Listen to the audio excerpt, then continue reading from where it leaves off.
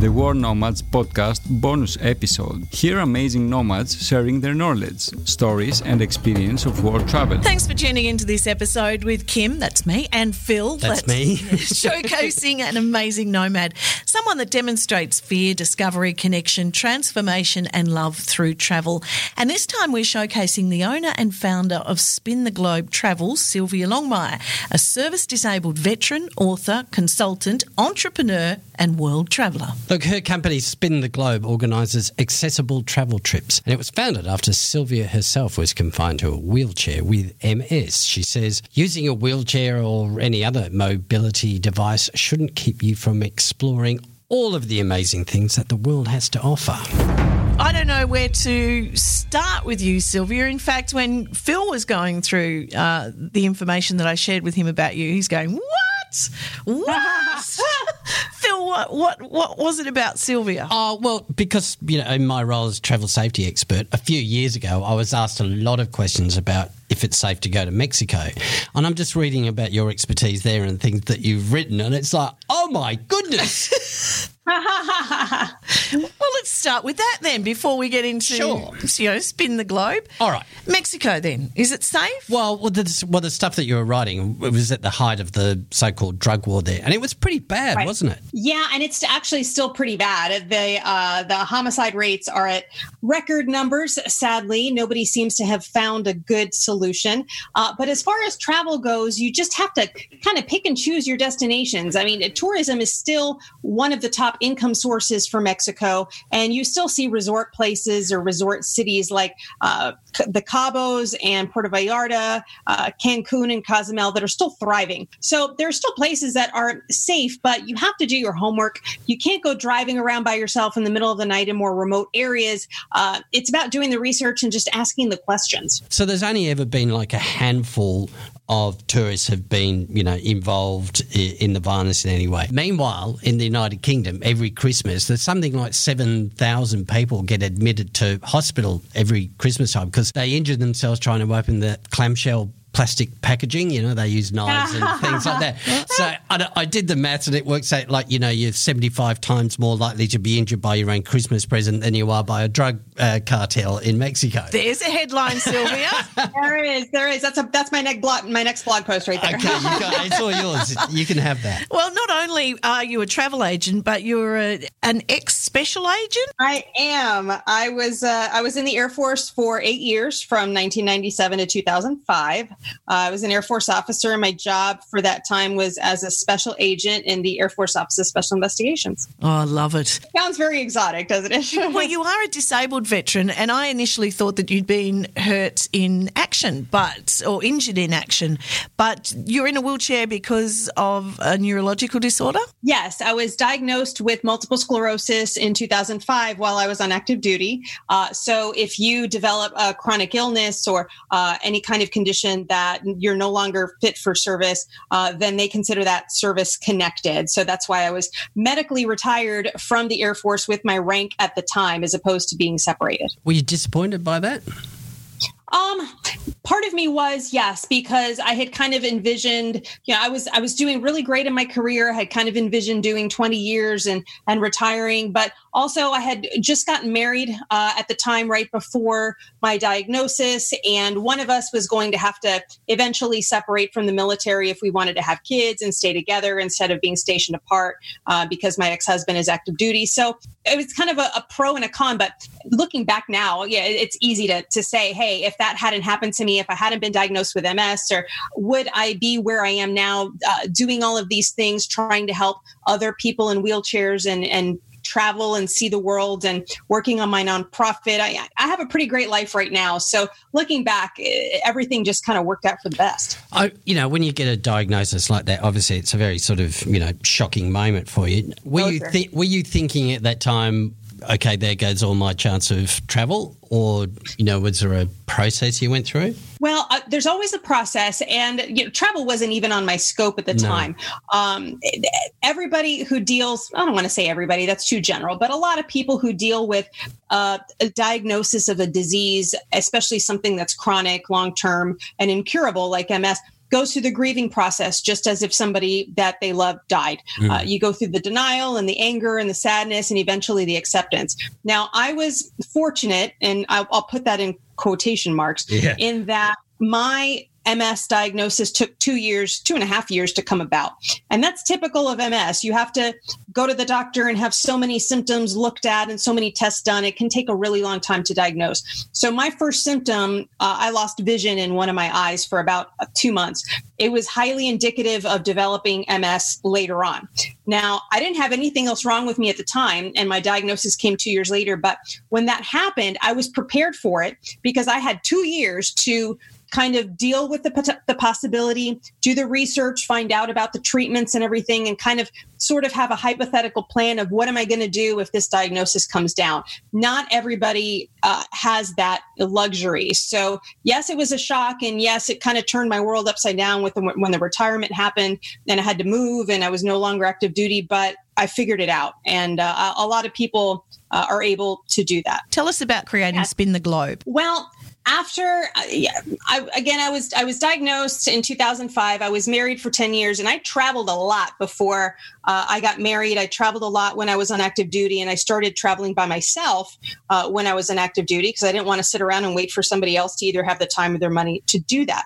And I didn't really travel very much, a little bit for work here and there and for family holidays and such during the 10 years that I was married. But after I got divorced, when my ex and I split, my children live with him during the school year. So I live by myself. And going from being a full-time mom and working from home and having the whole kind of insane, crazy schedule to going and living by yourself in a wheelchair is a real shock to the system.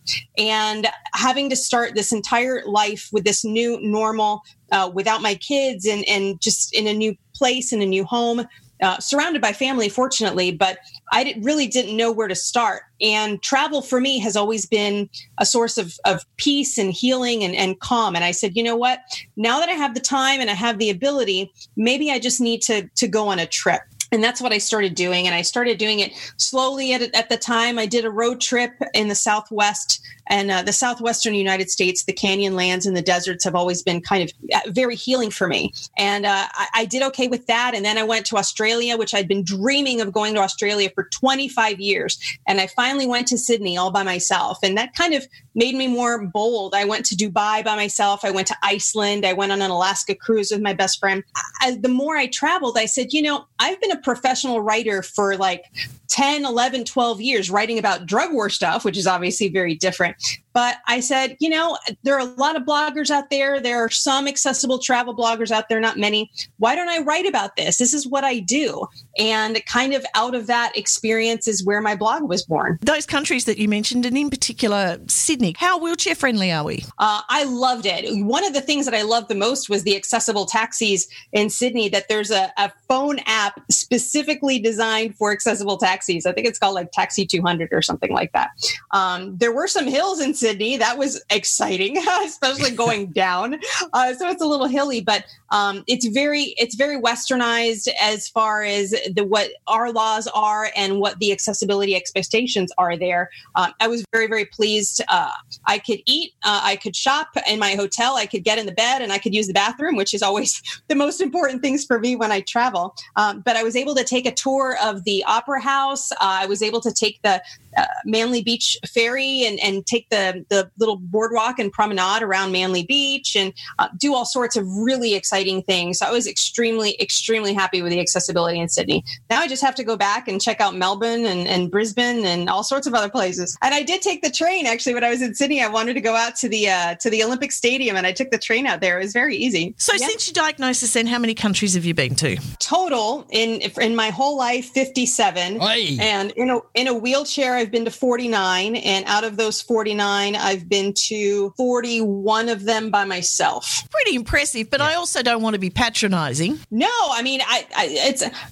I don't want to say that I'm a country collector or anything, but I got to take a look at it from the American perspective. So just like you guys, we're a big country, and I think it's hilarious how some people don't know how big Australia is, and they think that they can go from Sydney to Uluru on like a day trip. Yeah, really. Yeah. Well, good luck. You know, we're roughly the same size as you guys. So, and a lot of people in the Midwest that either don't have the money or it's just too expensive. You have to fly everywhere, and we don't have a good rail system. So you have people who are living, especially in the Midwest, who have never left their home state because it's just too expensive and it's too far. They've never seen the beach. They've never seen the ocean in person. So given at least from the American perspective and where we put a priority on travel, and if you've got kids, it's really expensive.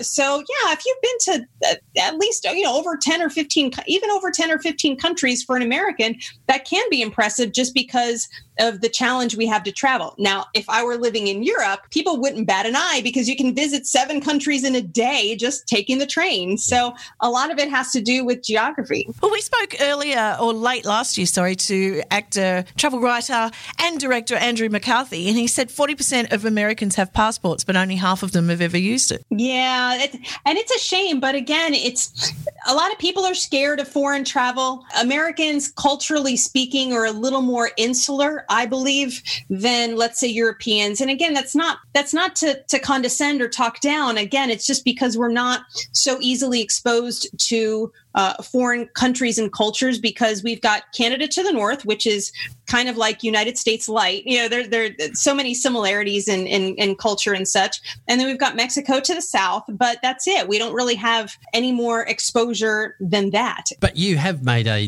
another leap as well, in a way, by becoming a travel agent. How did that come about? It wasn't my idea. Like most amazing things that have happened in my life, somebody else just kind of gave me the idea, and fortunately, I was able to kind of grab onto that idea and turn it into a really good opportunity. I was at my first travel travel blogger conference in Huntsville, Alabama, and this was like almost 3 years ago. And I was sitting around talking with some old friends and new friends, and we were talking about accessible travel writing and what I did. And another travel blogger who is now a good friend of mine, the fellow travel blogger, Jennifer Ruiz, and she's like, "Oh, have you ever thought about becoming a travel agent?" And I looked at her, I was like, "No, but I will look into that." So having started several businesses already on my own, I did the research and found out what I need to train, what do I need to do to start the business, what do I need for insurance, for license, and all this and this. And I did the homework, and I said, all right, let's get started. And I found a training course. And knowing the geography and knowing the nuts and bolts of travel from personal experience is one thing, but you still have to know the lingo. You've got to know the business. And now it's that you're trying to make dreams come true for other people, but you kind of become responsible for their happiness when it comes to travel. And that's a big responsibility to shoulder, and you have to be there if something goes wrong. And you want to make sure that you understand what their needs are and ask the right questions so that they can be comfortable and safe. Because arranging a honeymoon for 2 young and healthy and fit people is a totally different story from arranging a birthday cruise for somebody who's a quadriplegic or needs oxygen or needs other mobility equipment to make sure that they're safe. But I was down for the challenge, and it's been really amazing. It's been over 2 years now that I've had my own agency, and I love working with my clients, and when they come home and seeing that they had a good time, and it's really, really rewarding experience. Yeah, look, it must be super complicated organising accessible holidays for people. It must get really, really complicated. It is, simply because everybody's needs are totally different. And it's not that much of a stretch because everybody likes to vacation differently. Everyone has different tastes. You have some folks who are really laid back, and as long as they have a bed and a bathroom, they're totally okay. And you have other folks that have very discerning tastes and like something a little more luxurious, or want to make sure they're on a certain floor or a certain side of the building, or I would say that just that the needs are unique. Are providers getting better at it? Slowly. I love to cruise. It's my favorite way to travel. And I'm noticing that the cruise lines are advancing a little more quickly than other parts of the travel and tourism sector. Hotels are the second most infuriating because, at least in the United States, we have laws. We have the Americans with Disabilities Act that have certain requirements for grab bars and the way that showers where the seating has to be, and you have to be able to reach the shower controls, and the doorways have to be so wide. But if something is not regulated by the law or dictated by the law, then the hotels generally don't go out of their way or go above and beyond to make that happen. So for instance, furniture is not part of the law. So they don't bother to pay a wheelchair user to go through their property and tell them, oh, by the way, this wheelchair user can't reach the window to close the blinds because you put a huge heavy couch in the way, or I can't reach the light switch or the temperature control. I can't get around the bed because there's no space. None of that is dictated by the law. So even though a hotel says it's ADA compliant or accessible, I would say that 50%, if not more, between 50 to 70% of the time, I can easily find a violation of accessibility laws in hotel rooms across the country. So, and then I don't even want to talk about airlines because we don't have that much time for me to get into a rant about airlines and wheelchair damage. When you say the word violation, made me shudder. Just knowing that you're a special agent. Yeah. So to pass on your knowledge, that means you have to keep traveling. What are your plans? What are your next destinations? Well, I'm saving some money because I'm taking my children on a couple of big trips next summer. My kids are now 11 and 9, and we went on 5 trips this past summer, and they're just amazing to travel with. Hey, that's a pretty awesome wheelchair I see in some photos of you. Yeah, I've had it for a little over a year, and I was actually a brand ambassador for the company for a couple of months. And I regularly torture and put that chair through the ringer. It's a sturdy, strong, loyal little chair. It wasn't cheap, but I did my research, and I need to know that I can rely on my chair, especially traveling solo for safety reasons. I need to make sure that the battery is going to last, that it's not going to die out on me, that I'm not going to have pieces that are falling off or flying out. My chair is my lifeline. It's my legs, and I needed to get me through that destination. I'm just imagining the salesperson that you were talking to. You didn't stand a chance. That is Sylvia Longmire, and we will have links to Spin the Globe and Spin the Globe Travel and more on Sylvia, including her work as America's foremost subject matter expert on Mexico's drug war and border security issues. Oh, mate, I could have talked about that forever. I know, right? In show notes. Look, you can get both our Amazing Nomads episodes and our destination episodes wherever you get your favourite pods. And please do reach out to us with your experiences of travel at podcast@worldnomads.com. Next week, we're travelling to Bulgaria. Ooh, bye. Bye. Amazing Nomads. Be inspired.